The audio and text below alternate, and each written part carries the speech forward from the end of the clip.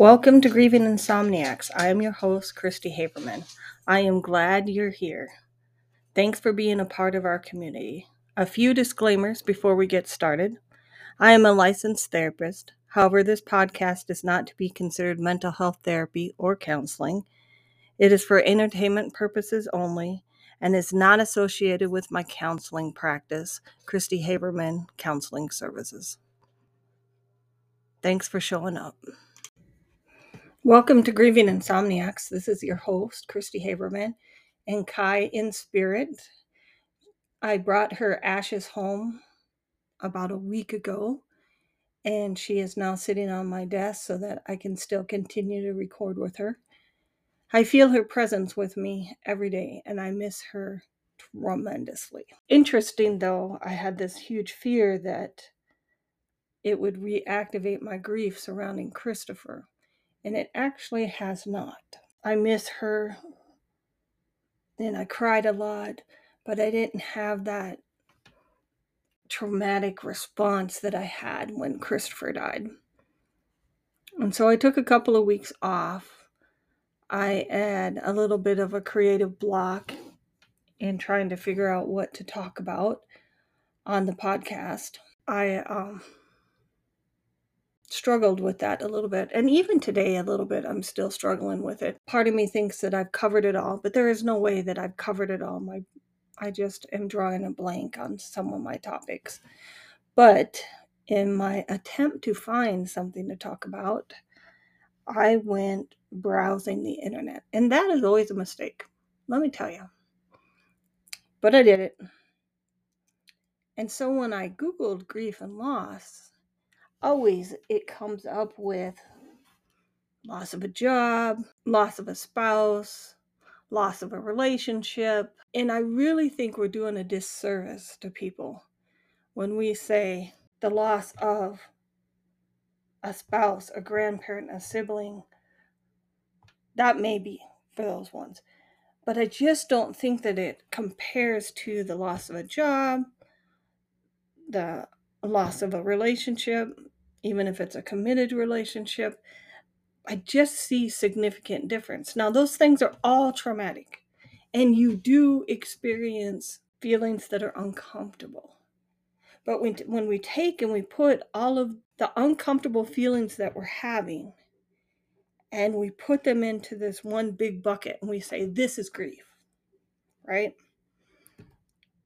And we say, okay, so you can do these things and that these things are going to help all of this grief. I don't think that's necessarily true because I've lost a job. I got fired from a job and it was traumatic. Without a doubt, it was traumatic. It affected my sense of self. It affected my self-confidence, and to a certain degree, I still struggle with the side effects of that because it takes me a long time when I have a job to not worry about getting fired. It was that traumatic, but it was nowhere near what happened to me when Christopher died. So I think there's a little bit of a struggle on that. And I think I've talked about this before when I was writing my book, and I should do another literature search. I haven't done one for a while. But when you go out there and you, as a therapist, right, if I have somebody that comes to me with a problem that I'm not familiar with, you go out and you do research and say, okay, so the researchers say that these things help people with grief. So I did that research. So I said, and it was in 2015, my grief is this. So what can I find that, and at that time I was looking for the magic pill that was going to make everything all better. What can I find?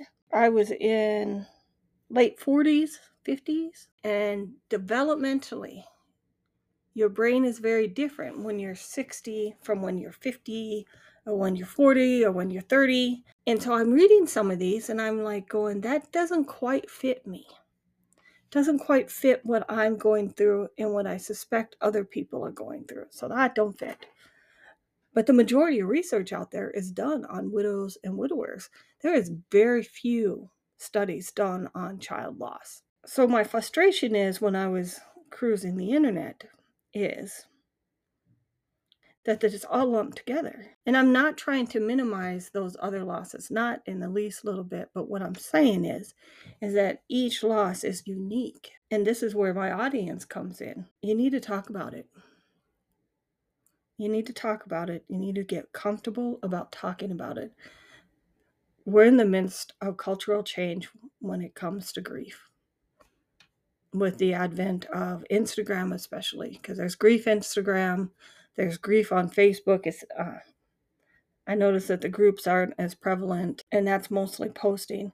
But if we create these conversations, and I see them in podcasts too, and I'll get to that here in a second, but we need to start creating these conversations so that the people doing the research will start understanding that I had this experience of losing my job.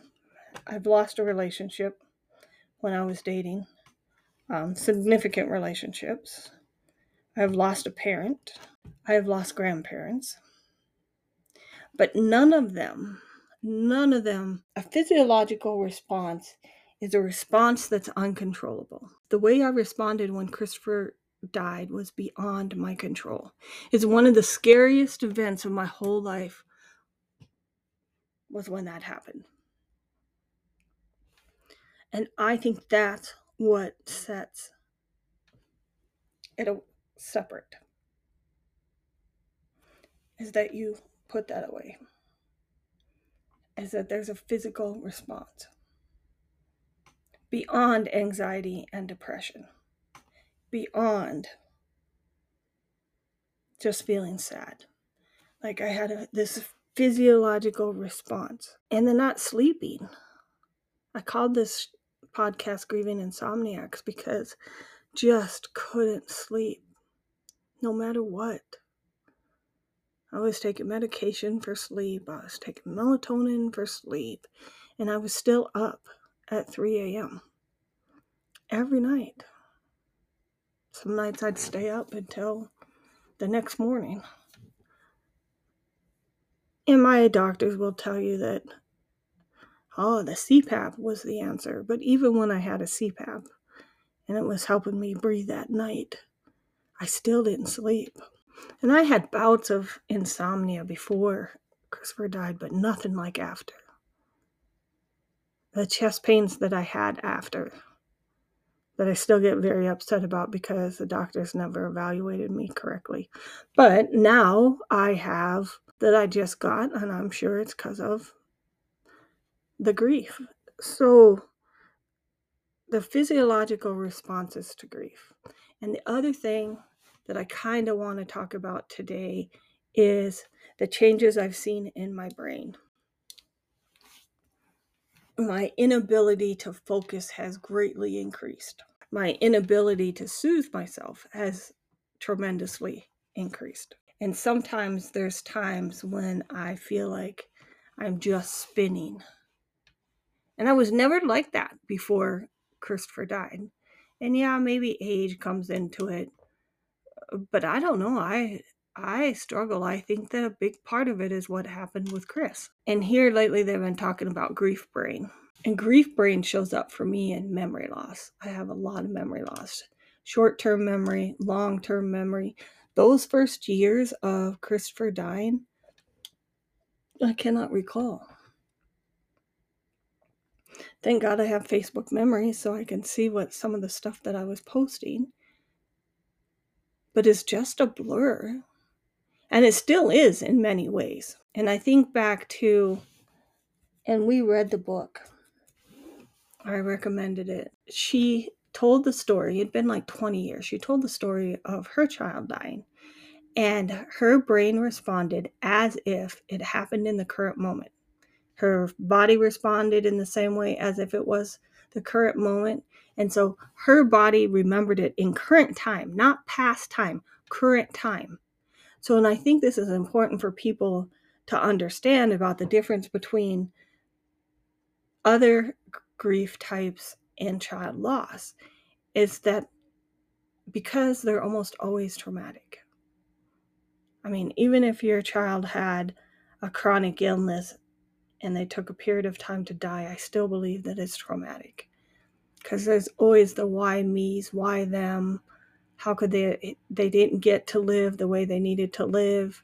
And I think that's part of what makes it a struggle, is because they're young, right?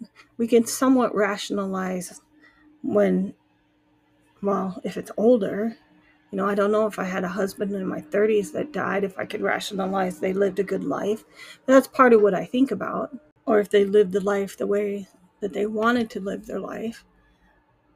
But it's easier to rationalize when they're older. And I see people posting about the joy they brought to their life. And Christopher brought me a lot of joy, but I still have a lot of struggles with it. So we went to Omaha.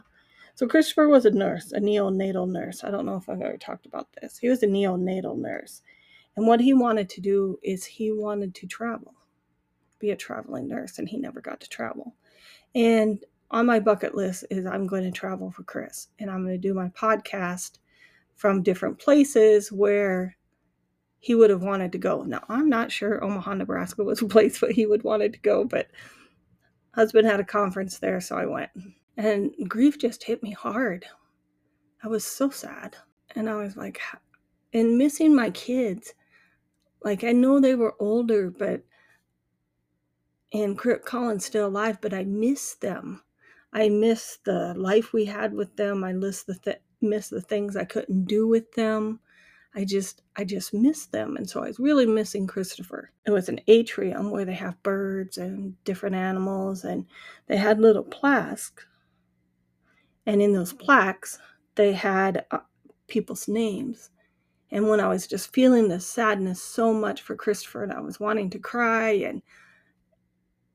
and then I seen this plaque that said Christopher, had a different last name. I was going to take a picture of it, but there were so many people around. Grief different during child loss. And so now we know that by doing the PET scans of that lady's brain, we know that the body still remembers everything. So I did a little bit more research on trauma in the brain.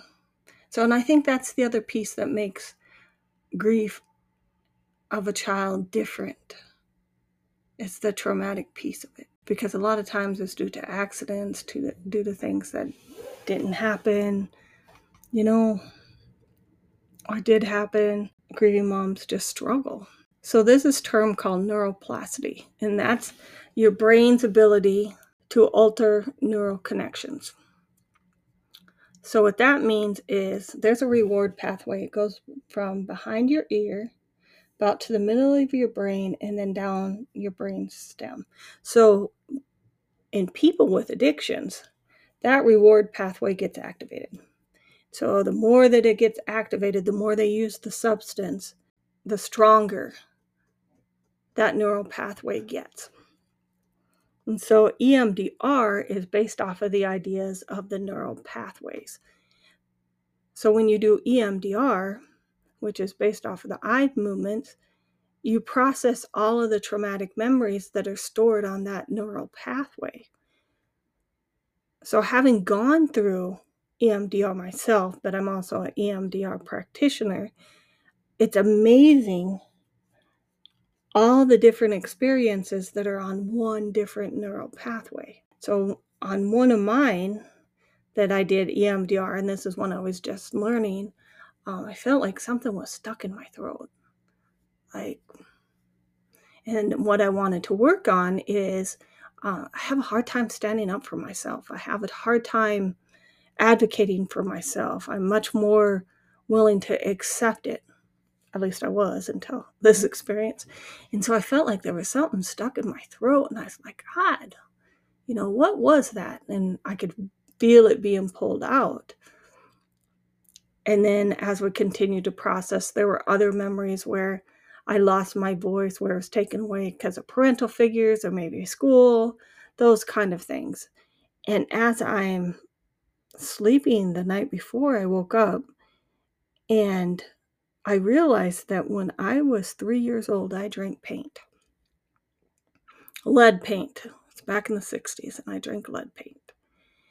And so they took me to the hospital, and I had to have my stomach pumped. And if you think about your physiological responses, right? So back in those days, they didn't give you drugs. They wrapped you up, because this happened to me twice. Once I had to get stitches in my eye. So they wrap you up so you can't move, and they hold you down.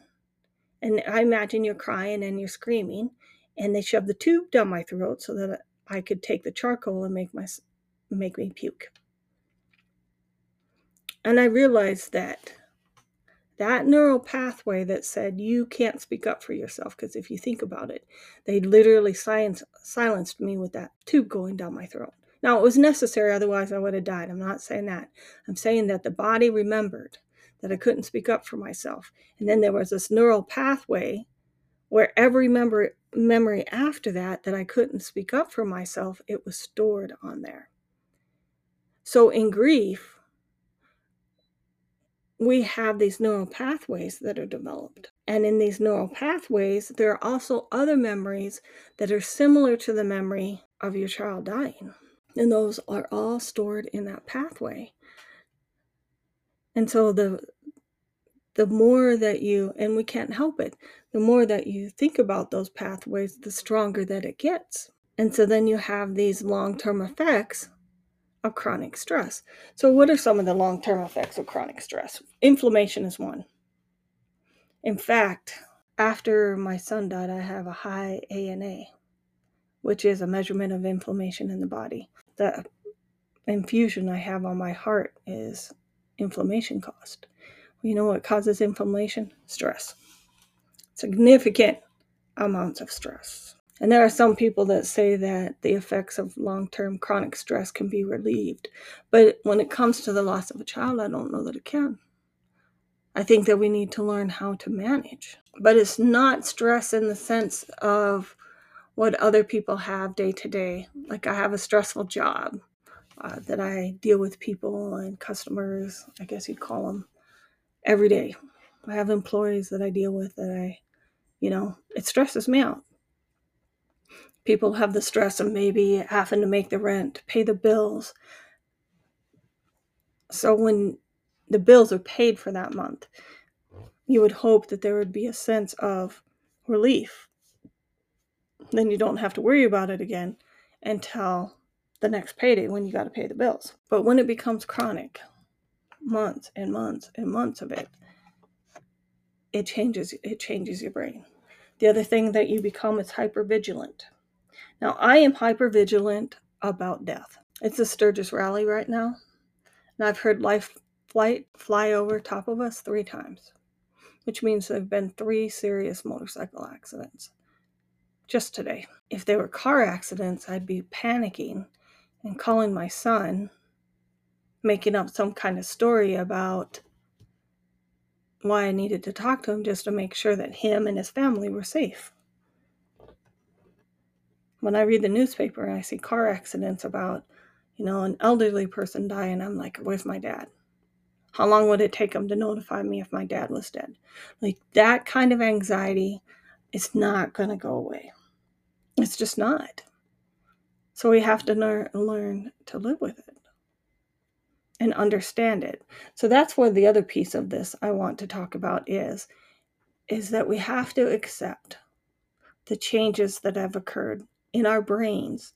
So if you think about it as a brain function, instead of like that you're depressed or that you have anxiety, and start to realize that it's physiological, it's in your brain, it becomes less stigmatizing, and we definitely need that in grief. So if you have somebody that you're trying to talk to about the brain changes that you're having, and they say, oh, well, need to go to counseling, that's only one piece of it. You need to start doing things that help your brain. And meditation is one. Progressive relaxation.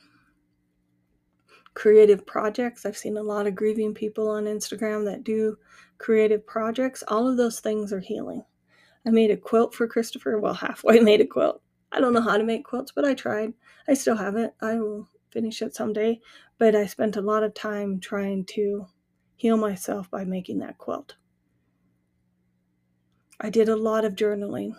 I regret it now, but kind of not, because I burnt them all. But I just didn't want anything to happen to me and then have Colin read my journals and realize how much pain I was in. How that would be different than doing this podcast, but it is. In my mind, it is. Because there's a lot of things that I don't share on this podcast that I wrote in those journals. I know there is, which is why I made the decision to burn them. And in a way, and I did used to do this when I was a counselor, especially when I was working with adolescents.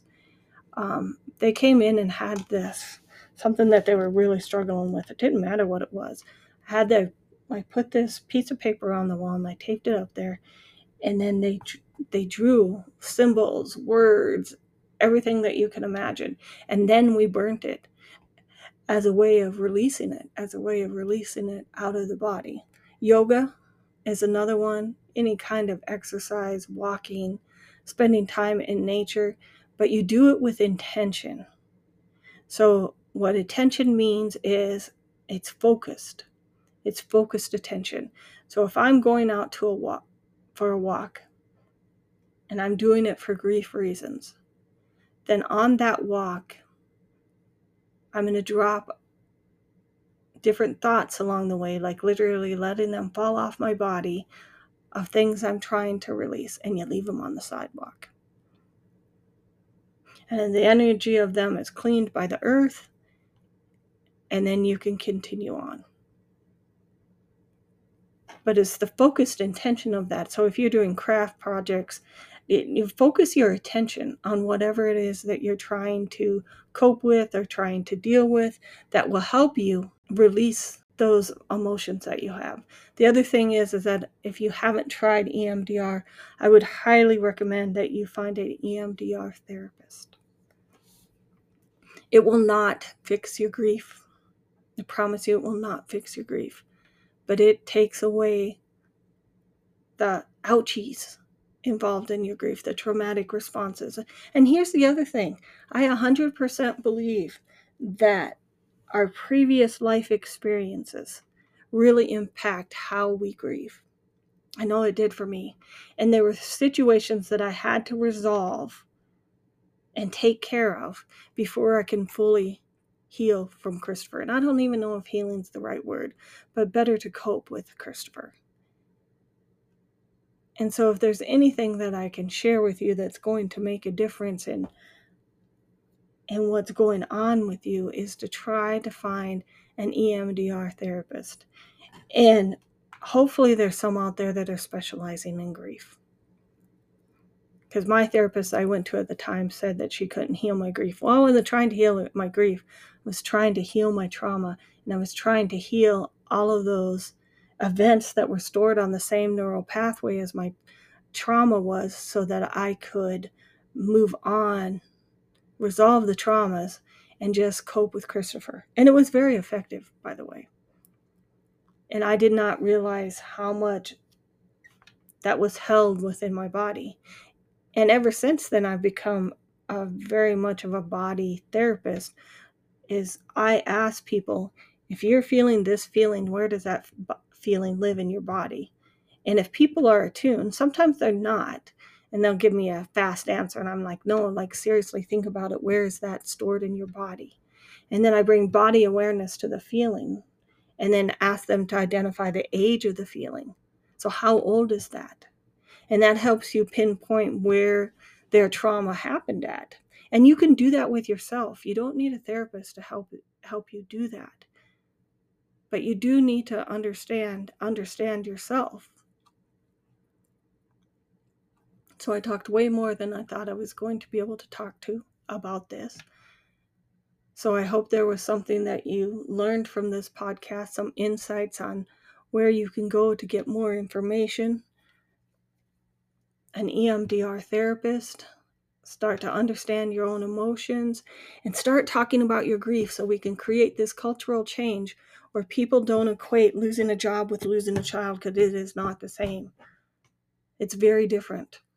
And I'm not trying to minimize the loss of a job, But I am saying that my experience is different than your experience, and they shouldn't be in the same pot, because you're going to run into a therapist or some other kind of healer that's going to treat the person that lost a job the same way that they would treat the person that lost a child. And I'm sorry, they're not the same. They're different. And so that's what this podcast was about. So thank you for listening. Thank you for hanging in there. If you have topics, please leave me a message. Email me, Instagram me. I sure would appreciate it. Thank you, and I'll see you next week.